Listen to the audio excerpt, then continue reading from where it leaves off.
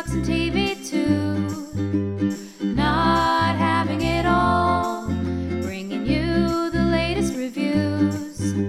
Not having it all, but we're doing the best we can.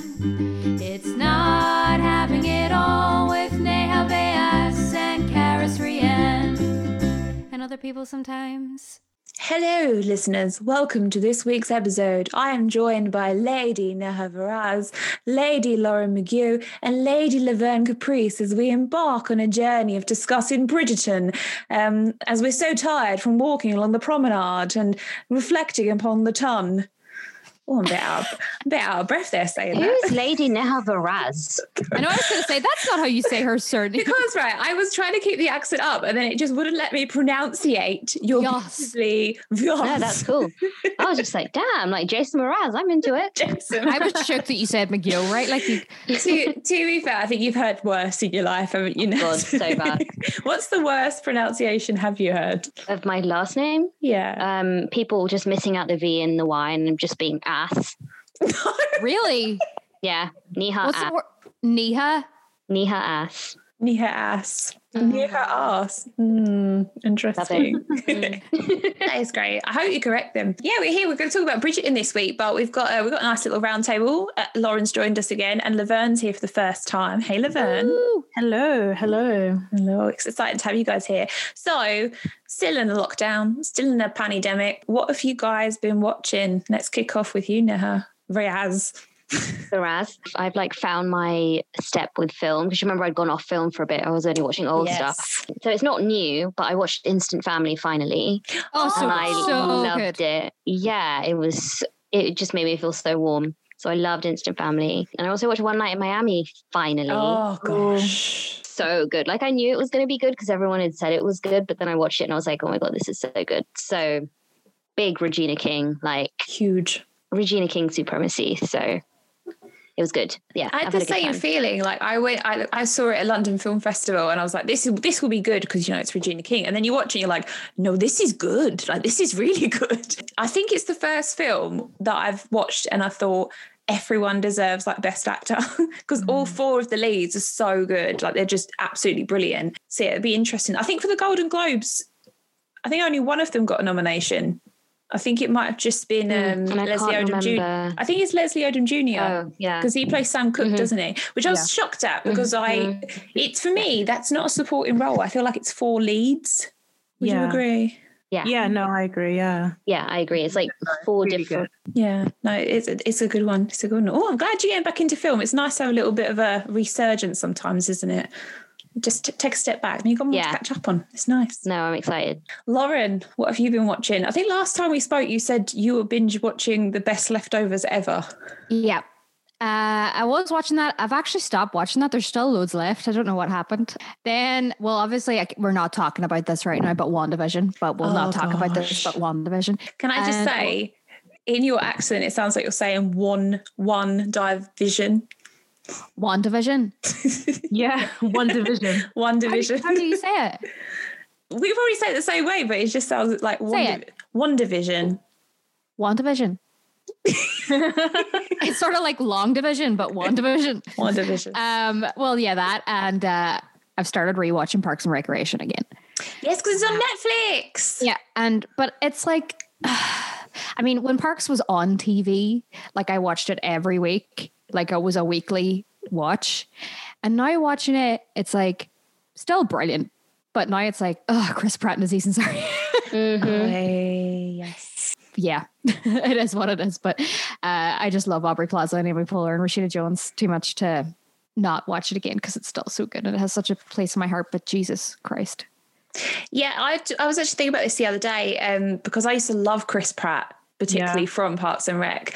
And when he started becoming, and I actually was scrolling down my Instagram and there's a picture of me standing next to a poster of Chris Pratt. And I'm like, oh my God, Chris Pratt. And I'm like, oh my God, that's so embarrassing now. But I was so supportive of him when he became more Hollywood. And then it definitely has been a slippery slope down. And I think it kind of kicked off when he got divorced from Anna Faris. That's when I was kind of like, what? You divorced Anna Faris? Yeah. Kind of insufferable now. That's literally it. Like they I don't know if you guys saw, but they released some on-set pictures of Thor 3. Is it Thor 3? It's Thor 4, No, isn't four. it? 4, yeah. 4. I bet 2 doesn't count. I 2 like doesn't that. count.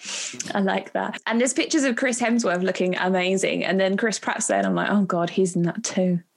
Ugh. Have they merged it together? Is it like Thor and Guardians of the Galaxy? Yeah, because that's how it ended off in the last film. Yeah. Oh, they you're were like right. off to do on the next adventure. So it makes sense. Yeah. But it's kind of like, well, that's a shame. Well, yeah.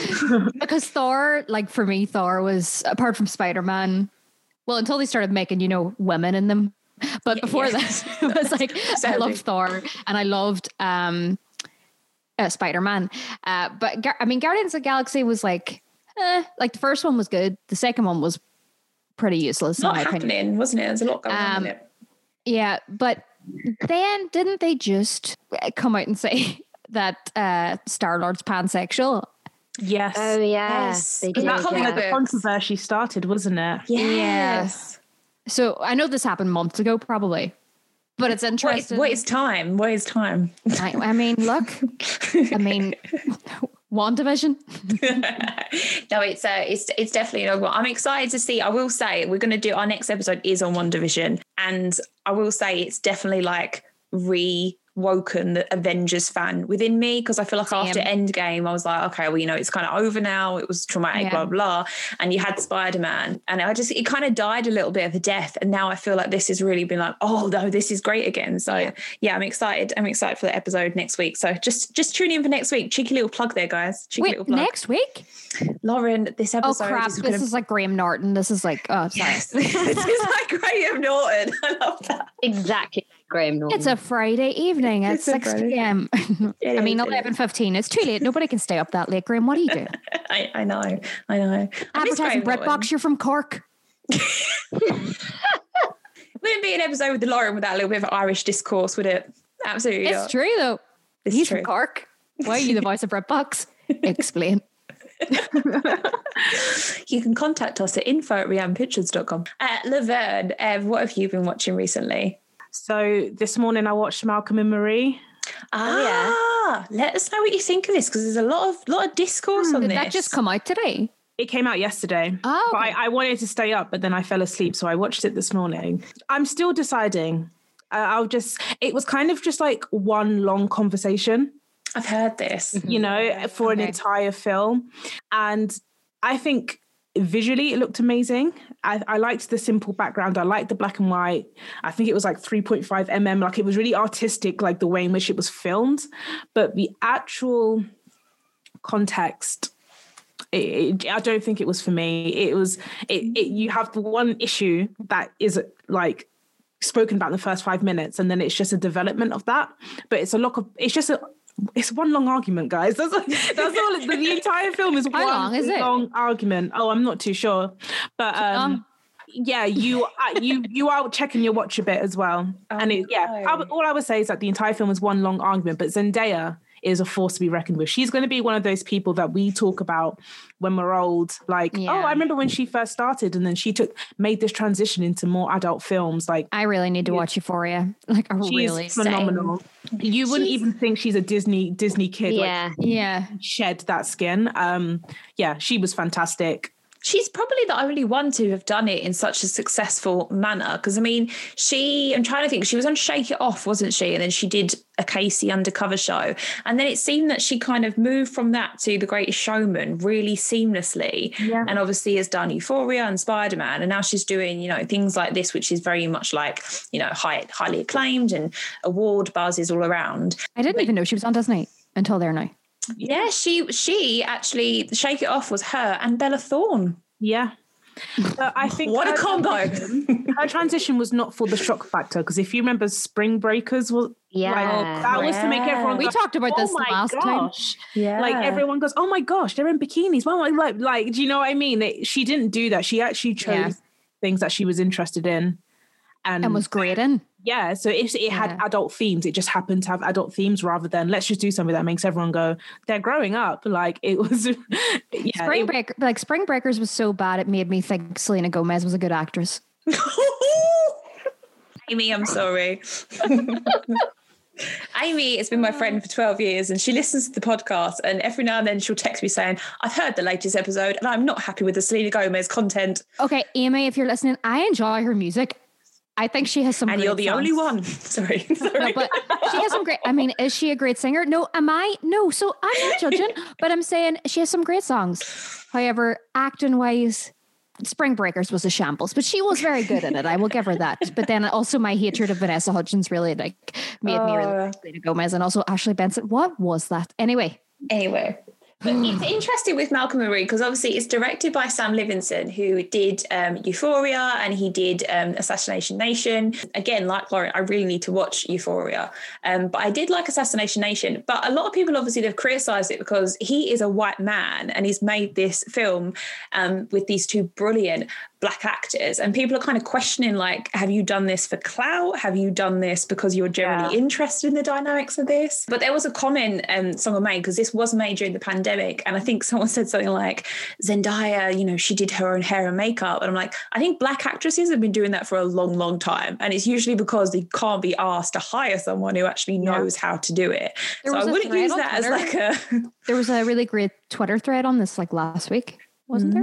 Yeah. Well, when you were listening to this 6 weeks ago, all about like High School Musical and all, Monique Coleman saying that they gave her a hairband because they just didn't know what to do with the front of her hair. Yes. And Riverdale actresses as well. Yeah. It's interesting. I am going to watch it, but it does look like a slow burn couple having an argument. Also, and I can just stay at home for that. Yeah. Also, I don't know if you've seen the discourse around Barry Jenkins. I don't know if you've seen that. Tell me about this, because I saw he got mentioned. Like, what's the situation? Like, has he done something? I can just see the panic in Neha's face as like the biggest Barry Jenkins. I don't want to call him Denzel Washington's son. What's his name? John David. I don't want to be that person. John David, Washington's character, is he's made a film, and so they're waiting for the critics to talk about it. So it's premiered that night. He's waiting for the critics, and so he says a line. I don't want to ruin it, but he's like, "Would Moonlight be as good if Barry Jenkins was gay?" But then Barry Jenkins is then spoken about like another 2 times, and people are saying Sam Levinson is basically just putting pen to paper of his thoughts on like everyone was literally like, Barry Jenkins is going to be like, keep your name out of my mouth, because it was so he was mentioned, I'm not kidding, like 2 or 3 times just randomly. And I'm like, if you want to just send hate mail, just send hate mail. Like, shots fired. It's like film Twitter's gone into like actual filmmaking now. Yeah.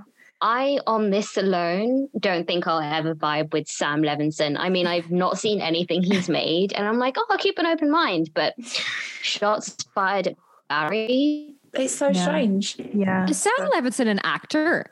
No, he's a filmmaker. He's he kind of got acclaim when he made Assassination Nation, and he then did Euphoria, but he's not done anything like this. There's probably fans listen to this like, you leave him alone, but I only know of him because of Assassination Nation, and that kind of like was only popular because it was so mixed and like the reviews were so mixed. Yeah. And then obviously Euphoria's done amazing, but that's based on like a series, like an Israeli series. Like, it's not like original content. It's like, it's not a remake per se, but it's based on something else.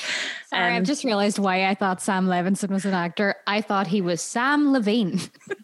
Sam Levine. Sam Levine, Freaks and Geeks. Yeah, no, that's not him. Now on to white men that look the same. Bridgerton.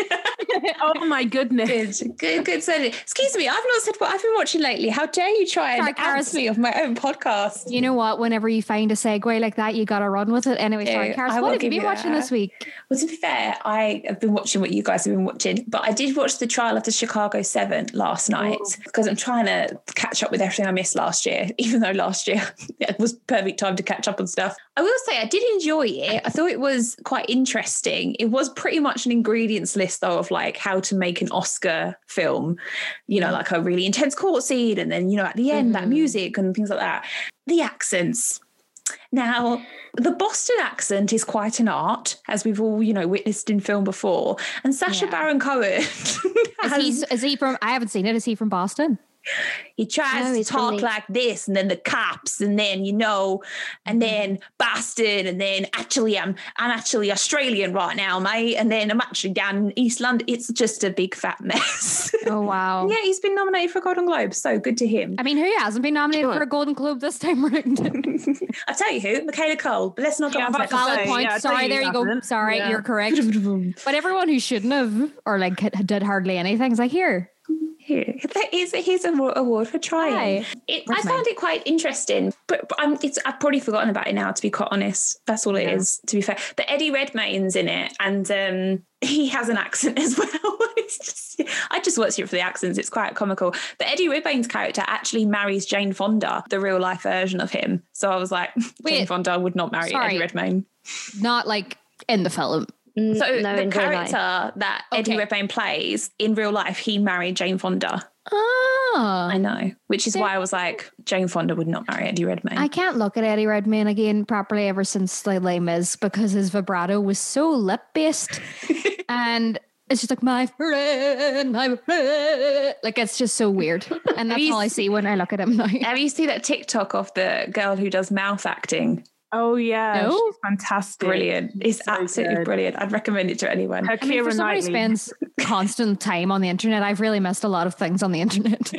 But yeah, that's what I've been watching. And obviously One Division, which we will come to you with. It sounds like you're saying One Division 2, so you can shut up. Bad marketing. So let's talk about Bridgerton, which is pretty much taking everyone by storm, really. When I first saw this advertised, I will admit I did think, I'm not going to watch that. It looks like a pile of rubbish. Same. The only thing that drew me to it was Nay has tweets about it. Me too. secretly working for Netflix. No, it was Yadol from Derry Girls. That's the only reason why I was invested in. That's the second reason. Yeah, that's the second reason. Yeah. But then everyone started talking about it, and I thought, okay, I'm going to give this a go. And away I went. First couple of episodes, quite, skeptical, thinking, this is very la-di-da. And then I don't know what happened, but I just got hooked. Absolutely hooked like and sinker. It was crazy. And you guys I wouldn't say watched it, enjoyed it. You all watched it. Are you surprised by the hype as well? Because it is a period drama. Like, this isn't usually the blueprint. Shonda Rhimes.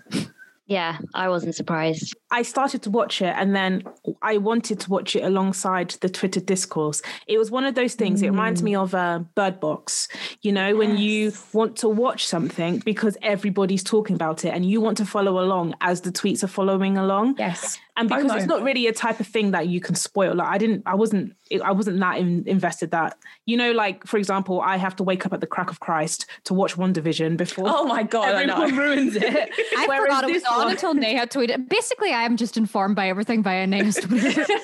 It was like fun to watch along with everyone. I personally, I'm not 100% sure I would have off my own back said, let me watch this if it wasn't for everybody loving it.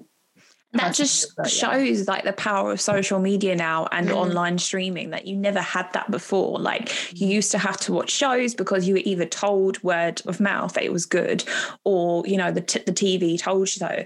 I mean, 63 million households tuned into Bridgerton, and it's the 5th most popular original ever, which is very high, very, very high. Yeah. So let's talk about the premise. So obviously we have this very prestigious ton, as they call it, that essentially their lives revolve around marrying each other off to relevant rich people. And all they do is walk around. Let's just be bloody honest. Promenades. Promenades. I'm definitely going to say that now when I go walking with Cara, like, I'm promenading for a husband. Fingers crossed. But yes, we have these kind of family settings. There's 2 main families. We have the Bridgertons and we have the Featheringtons. Have I said that correctly? Yeah. Mm-hmm. The Featheringtons kind of give me Cinderella's ugly stepsisters vibes, which is very mean because they're actually quite nice looking girls, bless them. Very garish outfits. They're not the skinniest. They're not the prettiest, but they are high class. And then you have the Bridgertons, who are just your average white family who has a lot of money and didn't stop shagging. They've got like 7 kids of them. And we've got Daphne Bridgerton. Tell me your thoughts on Daphne Bridgerton as a character. I'm interested to hear what you guys have to say, because is she the star of the show? Let me know what you think. Let her go for it. I thought she was really bland. Like, for someone who's leading this huge show, she didn't do very much for me. And I don't know whether it's just because everyone else was more interesting. I feel like had they not spent so much time, which is a good thing, developing all those like other characters, and she would have been the only focus, maybe I would have been more interested in her, but I really just didn't care. Yeah, I would die for Eloise. Good point. It did feel very manic pixie dream girl. This whole like, she's so beautiful because she doesn't know she's beautiful. And she knew she was beautiful. Let's be frigging honest about it. So obviously we have Daphne. She's kind of given the say so by the Queen that she's the, what do they call it? The diamond of the season or something like that. So she's like the most eligible woman. And then you have these disgusting men that start, what do they call it? Male suitors or visitors? Suitor, I'd say. Suitors, that's it. Hey, Mama, there's suitors at the door. Like, if someone ever said that to me, I'd be like, get the bloody shotgun, get the baseball bats, get them. It's like, I don't want any suits. Go away. Go away. But yeah, no, lass. So it kind of follows, Daphne, becoming into this world. I don't know, it just kind of like that element of it bored me, to be honest. I thought, is this just going to be about like women being married off? And it did kind of make me think at some points, do you know what? I wouldn't mind that. It would just take a lot of the struggle out of the game just to get married off to someone, not have a choice and just have to get on with it. You know what I'm saying? But it did speak a lot, I will say, about the whole element of marriage. Like I know, for example, Lady Featherington says at one point, you have children and that's who you love. And then she says something like you find other things to do and other things to love, which was really sad in a way. But I think a lot of people still do that now when they're kind of stuck in relationships or, stuck not being able to find a partner. But then we're introduced to the Duke of Hastings, who, again, I'm going to say, I did not get blown away by how handsome he was. I just don't get it. How do you guys feel about this? I know it's going to be torn. Go for it. Go off. He's fit. I think when I was watching it, I wasn't like, oh, I'm so besotted by him. But then when I saw the online discourse, I was like, oh, am I not seeing like what everyone else is seeing? Like I was a bit confused. But I tell you who was my love. It was his boxer friend. Yes. Oh my goodness. Yes. Gorgeous. Absolutely gorgeous. Also, was boxing like a thing that happened in the 1900s actually? Like absolutely. And you know what? That character is actually, it's based on a real person. Yeah. So it was based on a famous 19th century black boxer who was called Bill Richmond. So he was born a slave in America and he rose to become the first black sporting star. But you wouldn't know that because he's a side character. Yeah. You could have had more. And still, a side character who is still more interesting than Daphne. Yeah. I love that he was a family man though. Oh my, he could have slipped in mud and I would have been like, did you see that time when he... Yeah. So gracefully slipped. I know what you mean. Like with the Duke, I was like, I mean, he's an attractive man, but like, there was just a lot of stuff. I was like, I get it. Like you had a hard childhood. I get it. But also there's just so much like non-communication that would have made this so much easier from the get-go. And it just was it got to the point where initially when you saw his backstory and all, I felt so bad for him. And I was like, God love him. And then I was just like, right, will you just say something like this is actually just stupid now. Like it's gotten to the point, it's past the point of stupid. And that really frustrated me. I mean, for me, I really just loved the side stories as well. It was like a similar thing. It was like, right, I get it. And I know that like a lot of people are going to watch this and be like, oh, it's like Twilight that they're forbidden and like they shouldn't be because he can't have. And it was just like, nah, but like Eloise and Penelope, I just love Nicola Coughlan. Like, let's be real here. I'm just like, I really liked Eloise, but I felt that she had to represent a whole side of opinions. And I feel like that's quite a lot to carry on one character's shoulders. So she was like the feminist, I will speak out, I won't, I'm not, my whole purpose is not to get married. And I love that. I absolutely love that. But it was every single sentence in which she was saying she had to represent that. Yeah, because you had to have that perspective, but it was a bit much to have it just on that one character. So I felt a bit like, oh, I get it. Like I knew what she was going to say before she said it almost every single time. But also it's like, if you're 16, chances are, right, you've been smoking maybe 2 years. Where's that voice come from? You're 32. Oh, right. Yeah. You could definitely tell that there was a weird casting choice. Where are you, Penelope? Come on. Heavy husky voice. It's very true, actually. It's a great, like, I loved her voice. Don't get me, I like loved her voice, but yeah, she didn't strike me as a 15, 16-year-old. No, absolutely not. I mean, age-wise, it's like when you watch Game of Thrones, part of you just doesn't want to know for the sake of your mind. I never watched it, and I never will. So let's just go back to the Duke. So obviously the Duke is pretty much our lead protagonist for the male side. And like you said, they touch on this kind of background of him. You know, he's kind of rebelling against his father. He doesn't want to carry on the family name. But I will say it did come across as very narcissistic near the end. I mean, there's one point when Daphne says to him, "You would rather die than marry me." And literally he was like, yeah. And I just thought, really? I know. Is life not that precious to you, you privileged piece of shit? And the daddy issues, it just got too much. And like you said, Lauren, like the lack of communication, maybe it's because it's obviously it's a Shonda Rhimes show, so it's full of the drama, as we've seen in Grey's Anatomy. But it just become very frustrating in the end. And I just did not like him. I did not like him. I think like the lack of communication, I think, was them touching on period dramas generally, because like, you know, it's always like yearning and no one really, like, everything is repressed until the very end. So I think that's what they were trying to do. It just got too much. The first period drama I've ever watched. Well, I wouldn't be surprised. Yeah, I know. One of mine. I do not watch period dramas. Yeah, it's not a thing that I subscribe to. Pride and Prejudice. No, I've never seen it. You've never seen Pride and Prejudice? Is that the one with Colin Firth? Oh, there's so many. There is that one. Michael McFadden. It's like, we get it. Keira Knightley wears a corset. We get it. No, but you don't understand, right? So because good. I felt this way, Lauren, and then one day I watched it and there's that scene where he says, "I love you most ardently." Absolutely broke apart, fell apart. And I'd be like, meanwhile, me Googling what ardently means. Like, I need Spark Notes up. I know. But yeah, I mean, he is essentially the most eligible bachelor, and he's got that very, you know, essence to him where he's a bit of a bad boy. You know, he's probably slept around, he's traveled and all this kind of stuff. But let's talk about the fact that he is a black duke in England. And then we want to talk about race here because it's not heavily mentioned within the show. And I don't know if you saw, but after the last episode, Netflix, for me, it automatically played this really cheesy show called Behind the Scenes with David Spade.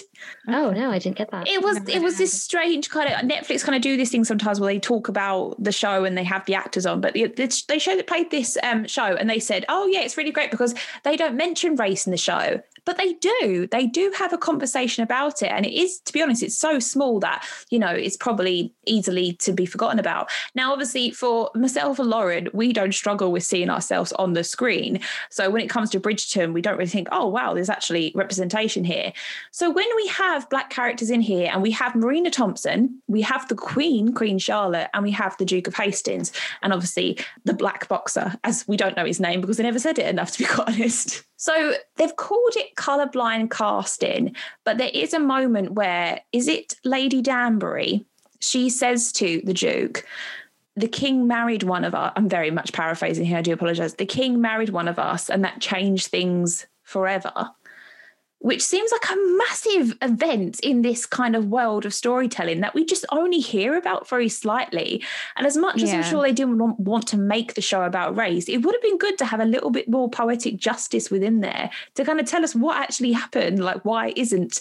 Because I don't know about you, but sometimes that kind of feels like they're just disregarding it, considering it was a massive point in history. But I mean, it's made headlines for inclusive casting and the books did not include it at all. And obviously Shonda Rhimes, she made the decision to have a diverse cast, you know, and she said she wanted it to be more colourful than people thought it would be. And, you know, maybe it will be more accessible to people and exciting to people. How do you guys feel about that? Because I'm not too sure if I'm happy about them not mentioning it at all and just throwing it in there and expecting us to get on with it. I don't know. Because obviously in period dramas, we haven't seen this before, ever. I think I'm half and half. I'm glad that they didn't mention it because it wasn't really a big deal. And I feel like it just goes to show you can have, you know, a show that is set in the olden times when, you know, you're just watching it and it's not really a big deal. I mean, after the initial introduction to the characters, I didn't really care. And it was like, it just goes to show you don't need just white people in these white period dramas. I mean, we didn't just turn up one day. We were obviously there. So it was nice to just sort of see that and it not be mentioned as much. But also at the same time, I would say that it was good that it was there because I can probably count on my hand the amount of my personal friends who've probably watched Pride and Prejudice and, you know, old period dramas. But we all watched this and we were all like, oh, okay, like it was so refreshing to see. Like it was great to see. So I think that passing comment, I liked it because it sort of like lingered and it made you think, oh, so look how normal their society is. I mean, it wasn't something that happened ages ago because both the king and queen were alive, just. So it was nice to see that, you know, like it wasn't that big of a deal to them. Like, because no one was mentioning it. No one was saying, oh, Daphne wants to get the Duke, but this and that. So I think it was quite nice. We're just watching a show. It's not about race. So I quite enjoyed it. It was kind of refreshing as well to have like a relationship like that and it not be burdened by a racist undertone or someone, you know, challenging it. And it's interesting because Lady Danbury says, you know, the king married one of us. And you kind of, for me, that kind of made me think about Harry and Meghan and how different it could have been. Yeah. In such like a modern setting, like how different that could have been. Like, you know, Harry married a black woman and it was absolutely fine. No one ever said anything bad ever again. But no. This is one of those weird things I always wonder about that. But, you know, like, you know why Princess Diana's dead? Like, what? I am so sorry to break the news. I haven't got to that season of The Crown yet. Me either. But who was it she was with at the end? The Harrods guy. I always wonder, I always wonder, like, because she was like the queen of everyone's hearts, or the princess of everyone's hearts, or whatever it was, and she was with him. If they hadn't died then, and they went on to have this like really good relationship, like what would that have done for, you know, our perception? I know what you're saying. You know what I mean? Like, because Harry and Meghan's like the first mixed couple in the royal family. Just wonder if it would have made any difference. Well, that's what I'm saying. Like, you have that simple storyline there that, you know, the king married a black woman, which we're going to talk on about because Queen Charlotte, there's a lot of history there about whether she was actually black. And then it could just kind of set this precedent. Oh, we got these people in the ton that are not white. But yeah, it does make you think. That's why I thought of Harry and Meghan, because I just thought if that simple moment of acceptance, but obviously, you know, we're not going to get into the fact that Britain is ridiculously racist in the royal family. But yeah, it was interesting. I think definitely for a piece like this where you have the Crown and it kind of balances that out, and you look at the Crown and, like you said, people don't watch Pride and Prejudice. Why would you watch something that doesn't represent who you are or have your culture? But then you'd say that there's not a lot of black culture within Bridgerton. Yeah. It's pretty much white culture, and you just popped a black actor in it. But so let's talk about Queen Charlotte. So this character, she's interesting because you don't know if she's a good person or a bad person. Then you have this really, really great moment where we've discovered that King George, it's probably Alzheimer's that he's suffering from, isn't it? Or dementia of some sort. And it's bloody heartbreaking. And she plays it so, so well. But yeah, there is a lot of history about this. There's a historical debate basically saying that she has African heritage. She was the first biracial member of the British family, and that she originally descended from a black Portuguese family. But obviously there's no proof of this at all. But I think it's interesting how they took that character and just really kind of embellished it out and flourished it. And I mean, she's a very fabulous character, isn't she, with her wigs and dresses? I think she's quite cool. Is she a villain? What do you guys think? I think she was hilarious. I loved how they would say King George. Is he dead yet? I absolutely loved that. Like, I thought she was fantastic, and she doesn't have a lot of storylines. She doesn't have many lines at all, but she stole every single scene that she. Yeah, absolutely. And I absolutely loved that for her. Whether she's a villain, I don't know. I think maybe she has a lot on her shoulders, you know, and maybe sometimes it comes across as being harsh just because she wants everything around her to be as perfect as possible, because these dukes and these royal people are, you know, representative of her. So I think, yeah, from a comedy perspective, she was fantastic. But yeah, she had villainous traits, but I never once even thought of her as like a villain. Really? No, like it never occurred to me that just she had was this like kind of campy villainess to her that you'd see in like a pantomime or something. But I know what you mean. I suppose I know what you mean. But when I was watching it, I just was sort of like, her decisions made sense to me. Do you know what I mean? Like she was trying to get the prince to go with Daphne and whatever. And like, I don't know. Well, that leads me on to my next question. What did you guys think about the prince and Daphne? Because as I said, I was not really loving the Duke, so I think she should have just ran off with the prince, but then that probably would have ended the show halfway through the season, not been very successful. But what did you guys think of that? Did she lead the prince on? Was she generally confused? I mean, the poor prince, bless him, with his sideburns. I felt a bit bad. The sideburns. Yeah. Those sideburns, right, yeah. All of the sideburns. I felt like it was the first time she was interesting to me. Yeah, and she kind of had that thing like, no, tonight I wear the diamonds. Yeah. Like, oh, you bad bitch. Oh, look at you, diamonds. And do my hair with the curls. I was like, okay, very specific. But yeah, I did like the prince. I did feel for him, but obviously you need a middle person, don't you? Now, the way the kind of marriage comes about is very bizarre. So obviously they have this moment in the garden where they have this very passionate kiss and he grabs her boob and someone's watching. And what did you guys think of the way they actually ended up together? Because it kind of felt like I thought, okay, it's going to balance out and maybe she'll marry the prince and then we'll focus on other characters. And it was like, no, it's the Daphne show. I never really believed Simon and Daphne enough. Like, I feel like what I expected them to bring as far as like the romance, I never really it was all really fast. It felt a little bit random, even though you kind of knew it was going to happen anyway. I didn't buy into it like I thought I would. I also just felt like, he was sort of like making himself the victim then of being stuck in the situation when he absolutely caused the situation. Like he could have just not grabbed her tits. Do you know what I mean? Like, like control yourself. Do you know what I mean? And then I think that's the point really in the show where I started to get really frustrated then. Cause I was sort of like, this wasn't something that like just accidentally happened. Like you did this and now like she's trying to save your life and you're like annoyed about it.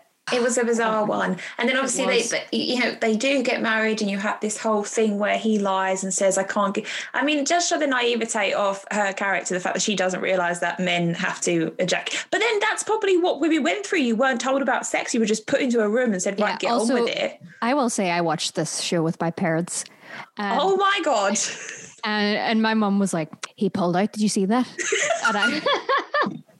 And I was like, yeah, I did. Yeah. I mean, God love Mags. I love her to bits. But I was like, this was a bad decision on my part. I think one of the reasons I also don't like Daphne is that whole thing, when she basically like traps him then. Yeah. I will say it was she does.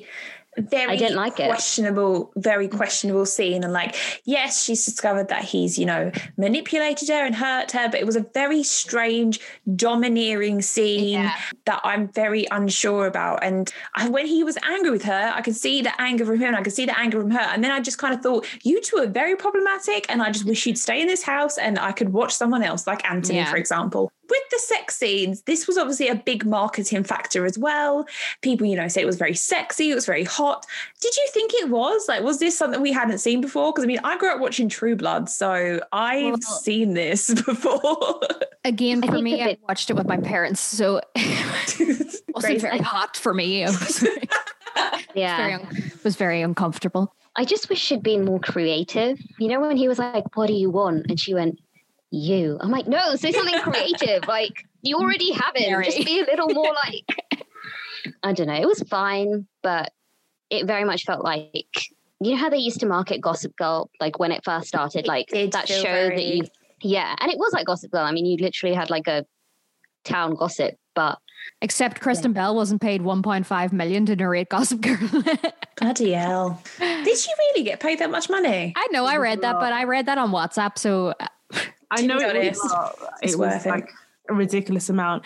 And also the fact that she only talks at the beginning and the end of each episode, like it wasn't a lot of work for the payment. But I mean, she is, an icon. So I was going to say I'd pay I just her kept that much. expecting to see her in it, but then I was like, of course we're Hey, not going to see her in we it. cannot get into the Gossip Girl discourse on Del Humphrey being Gossip Girl today. That is a whole other episode. And I've never seen it. We've already pissed off Gossip Girl fans Sorry, from I last was never week, gonna watch Neha, so it's all Are good. they still pissed off? What The did you do? discourse. We can't get into it. So that's kind of Daphne and the Duke, and you know they have their sex romp, and then it's all fine. Anyway, I'm bored talking about them. I'm not going to lie to you. So let's talk about some other characters in Bridgerton. So we have Anthony, who I will say I would die for. I love this man. I want to shave his sideburns off, but I do love this man. But he's got that typical kind of torn. Now, how I'm going to say it, it's your trope, the lovable jock. He is a lovable jock. He's wanting to do right by his family, but he's also wanting to, have the drama and the, excitement of an affair with a commoner woman. Also, she sang opera like she wasn't that common. That's what I couldn't understand. Yeah. And the dressmaker as well. Like these are quite prestigious jobs. The dressmaker though, when she isn't even really French. But what I would say, is I thought Anthony was the villain. Ooh, tell me more. I didn't really like Anthony. I was sort of like, you're being such a dick every time you're on screen. Like, why am I supposed to like you? Yeah. But he grows. He's great. I mean, but he's still sort of just torturing that doll. Like at the end, he still wants her. And it's like, right, well, you either do or you don't. Like, I think that father issues are a major impact within Bridgerton. The Duke has them, Anthony has them because he's obviously trying to compensate with the fact that his father's no longer there because he's the Viscount or Viscount. And it will be interesting because the second season is expected to focus on him because if the show follows the book as a guide, the second season will shift to him as he's the eldest brother. So it'd be interesting to see whether they, introduce a new character. And the poor girl they introduced, he's obviously going to string along because he wants to be with the other doll unless they kill her off because, they like to do that to female characters to grow the men. Yeah, I'm interested to hear more on your thoughts about him. Like, Laverne, what did you think of Anthony? Well, unfortunately, I didn't actually decipher him from the other brothers until about episode 4. So I had no idea. When they would switch between the brothers, I had no idea what was going on. So the one that was going to like those like sex dungeon painting parties, I thought he was the one that was having sex in episode where it took me so long. So by the time I got to grips with who was who, I was like, oh, I don't really care anymore. Unfortunately. However, I would say the actor, I watched an 50 Questions with interview with him and he is a delight. I love him. The actual actor is fantastic. But yeah, I have no idea who anyone was for the longest time, unfortunately. So I have to go back and rewatch some of it because I didn't know who was sleeping with the opera woman. I didn't know who was dating the French woman. So I need to just go back and decipher. But I think the whole daddy issues thing is so interesting because he was trying to make decisions based on what the man of the household would make. Yeah. And so he's getting so involved with his sister's love life. Like, oh my gosh, give her a break. It was ridiculous. He nearly died. He nearly died because I had to kiss someone in a garden. I just couldn't believe it. So it was interesting to see him basically split himself into so many different roles when really he just wanted to shack up with his opera gal. But yeah. Once I figure out everyone, I will be able to answer your questions more clearly. It is hard though because you have, it's great casting by all means because they do all look very alike. The middle brother, Benedict, I was really excited Is for. Is that his name? Yeah. Benedict, because did they ever say it? A, B, C, D. I didn't get that until I read trivia on IMDb afterwards. I didn't get that until they had the baby and he was like, should we do it? And I was like, oh. I honestly didn't get that. I was like, it's that's a fine name. So it's the 18th, 19th century, isn't it? So Benedict, I was really excited because I thought, okay, let's explore, some homosexuality in this. Let's, see if we got any queer characters. And then they just shut it down, really simply. Yeah. And I completely understand the other character, hiding his homosexuality. But then they just shacked Benedict up with the dressmaker. And I just thought, what happened to that kind of storyline there? Where did it go? What did you guys think about that? I think, is he not bi? Is that not what they were trying to, he was exploring his sexuality in television. Well, yeah, but I think that we saw a glimpse of him exploring his sexuality. Mm-hmm. And I think that's what I'd like to see more of that in season 2, actually. I would say that's probably gonna be explored more in season 2. Yeah, I would really like to see more of that. I think they used him more as like a plot device with the whole Lady Whistledown thing then, because they had to like tie the dressmaker in so that Eloise could be like, like I don't think know. it was solely for a plot device. I don't think I didn't think much of it because I could tell the writers didn't think much of it. It was more put him in the right space and time. Whereas, you know, the whole exploring his sexuality thing, I think that will be explored further. And I think it would have been a bit too much to explore it with everything that was going on with everything else. Because one thing I would say, I don't know how period dramas tend to work because I don't watch them often, but from what I understand is, you know, you have your Keira Knightley, you have your the male protagonist, and then that's pretty much everything. Whereas this one, you had, you know, maids had certain, you know, lines and helping Daphne out, and then you had people that ran the mansions, and you had all these siblings, then you had people who had common jobs like the dressmaker and the opera. I say common in inverted commas. And how dare you? There was just so much. I think I would have gotten a bit lost, especially because I also hadn't figured out who he was for the entire series. It would have been a bit much, but I think they should explore it because it was interesting. I just think I'm glad that they have left that there. I mean, there was there's a lot of, like you said, I think that's why it made it quite popular. It wasn't just about Daphne and the Duke. There was so many side characters and side storylines to focus on, which was great. It's just an area we didn't really see much of. Is he going to be the focus of season 3 then? I don't know.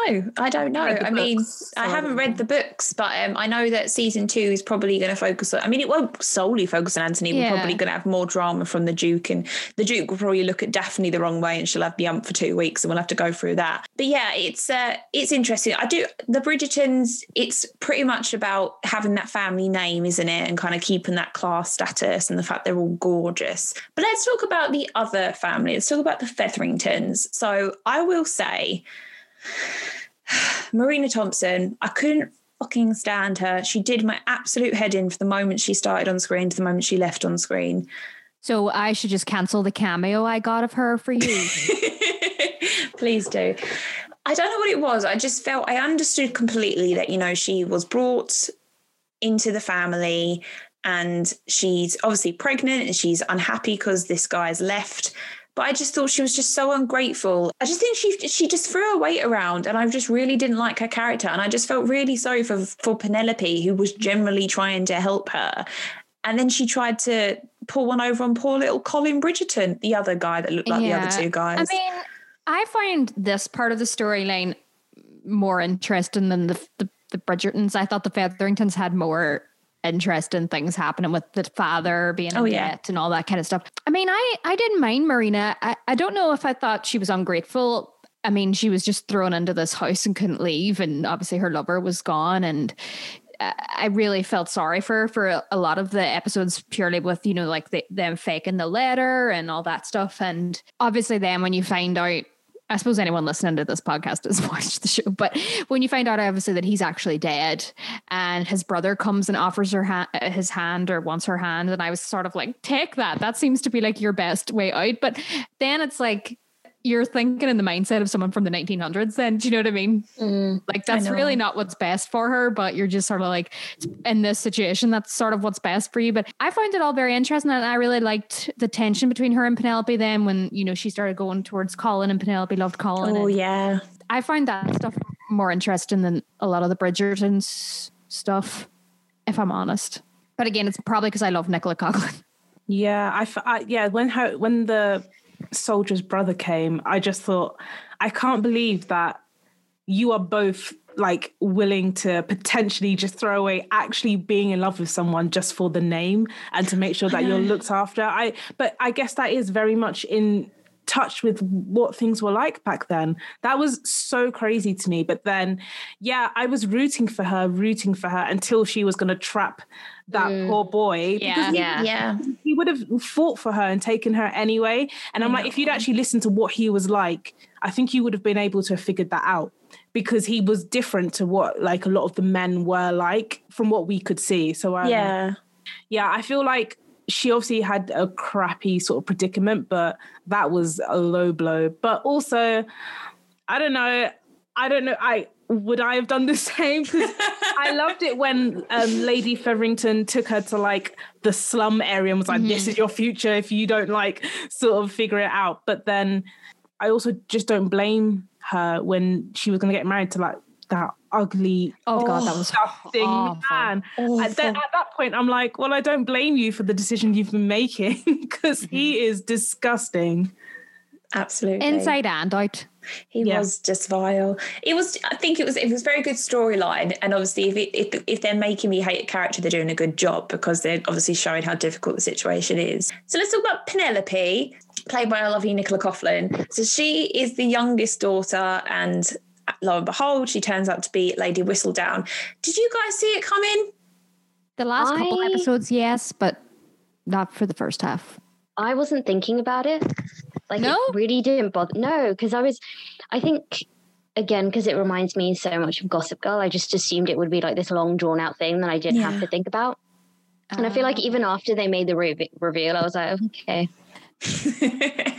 Yeah, for me, I didn't think it was going to be one of them. I thought it was just going to be a random person that was, really heavily invested in them.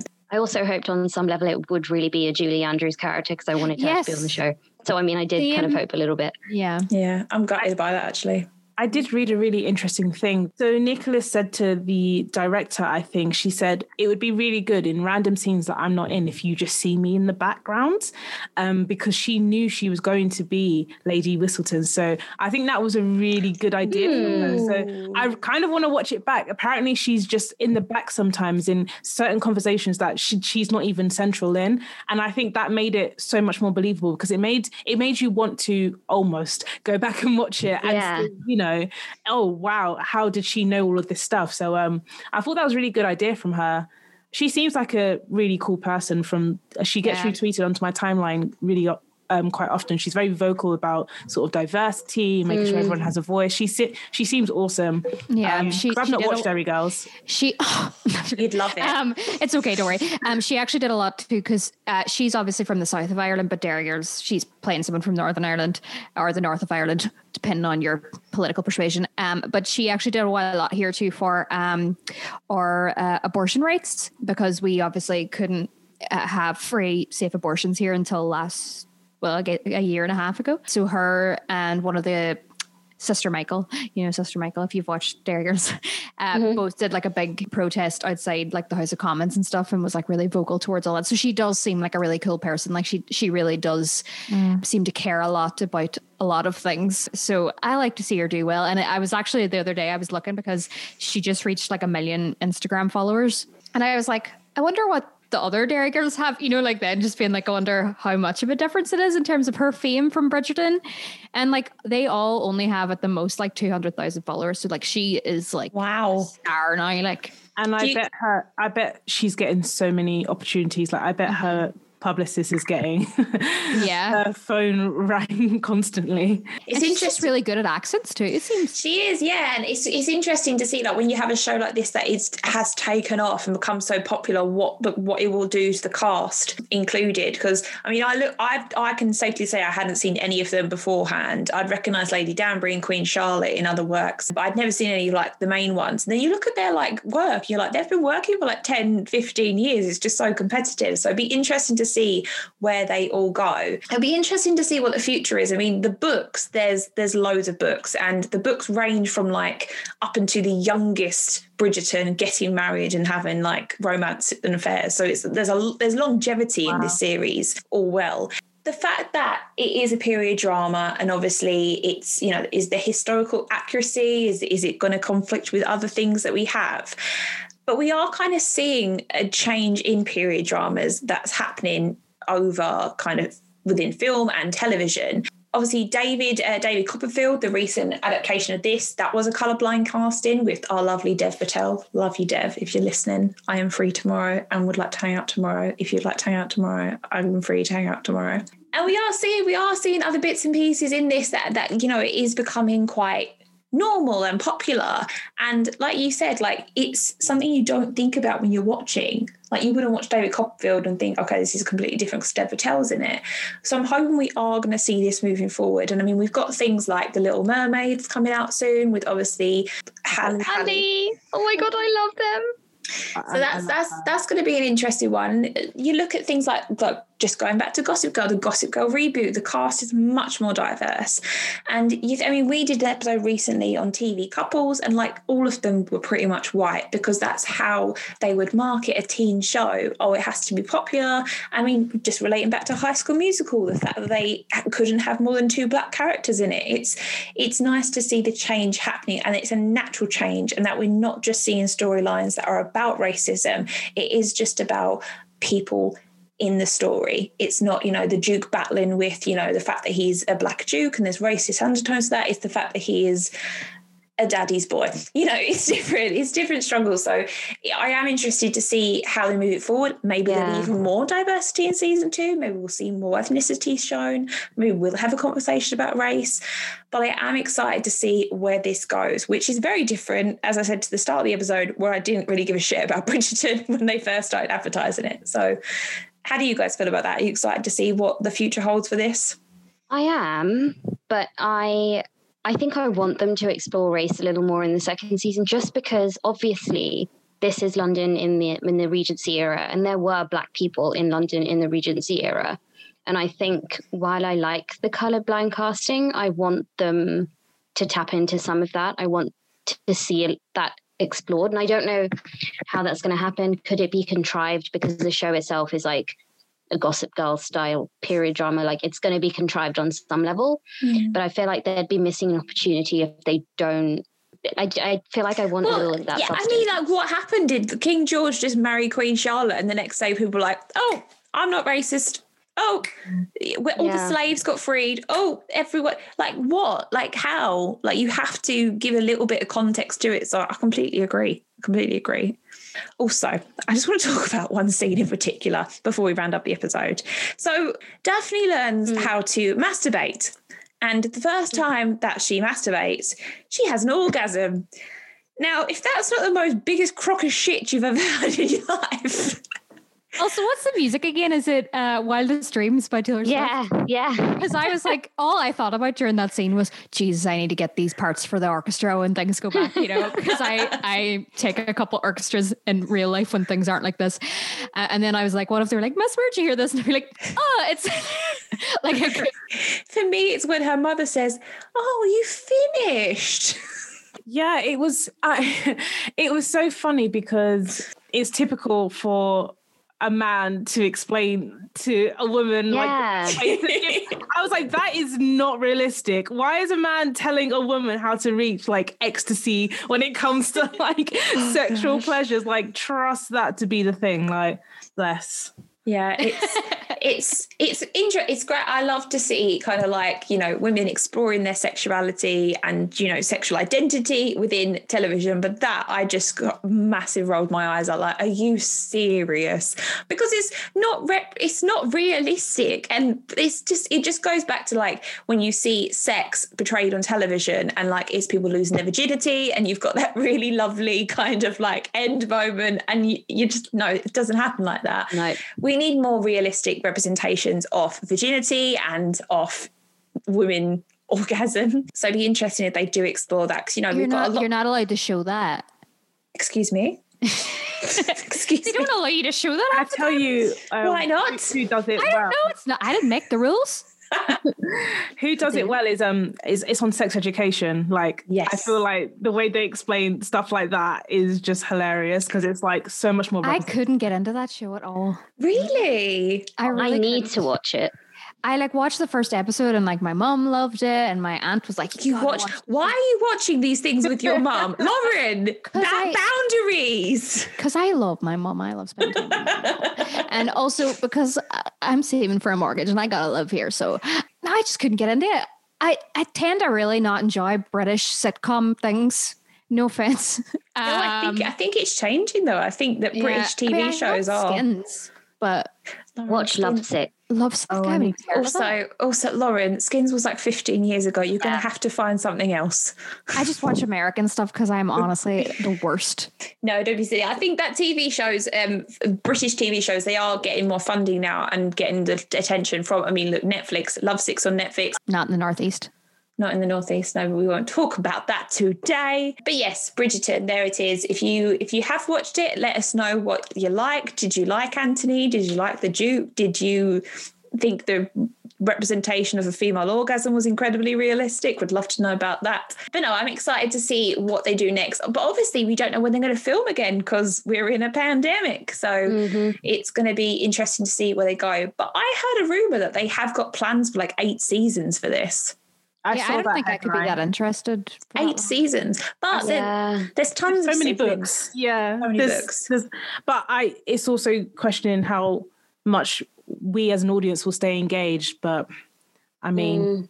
Indeed. And also Lady Whistledown is interlaced in 2 franchises off the author's book. So she's in the Bridgerton books, but she's also in another set of books. So there's a lot of scope, guys. There's a lot of scope. And of course, this has really reinvented the popularity in period dramas. So are we going to see more? Are we going to see more period dramas pop up? Could it be like Twilight and we get loads of vampire stuff? Who knows? Everyone could be talking like Lady Whistledown. That's all we've got time for this week. It was lovely to have you all on the show. Laverne, did you enjoy your first time? Yeah, that was so much fun. It was great. I'm glad. So we'll be back soon. Our birthday is coming up. We are doing a live podcast day. So you can find out information on that on our website, riannepictures.com, not rianneputchers.com. Long story, TLDR. But no, thank you for joining us and we will see you next week. Thanks, guys. Bye. Bye.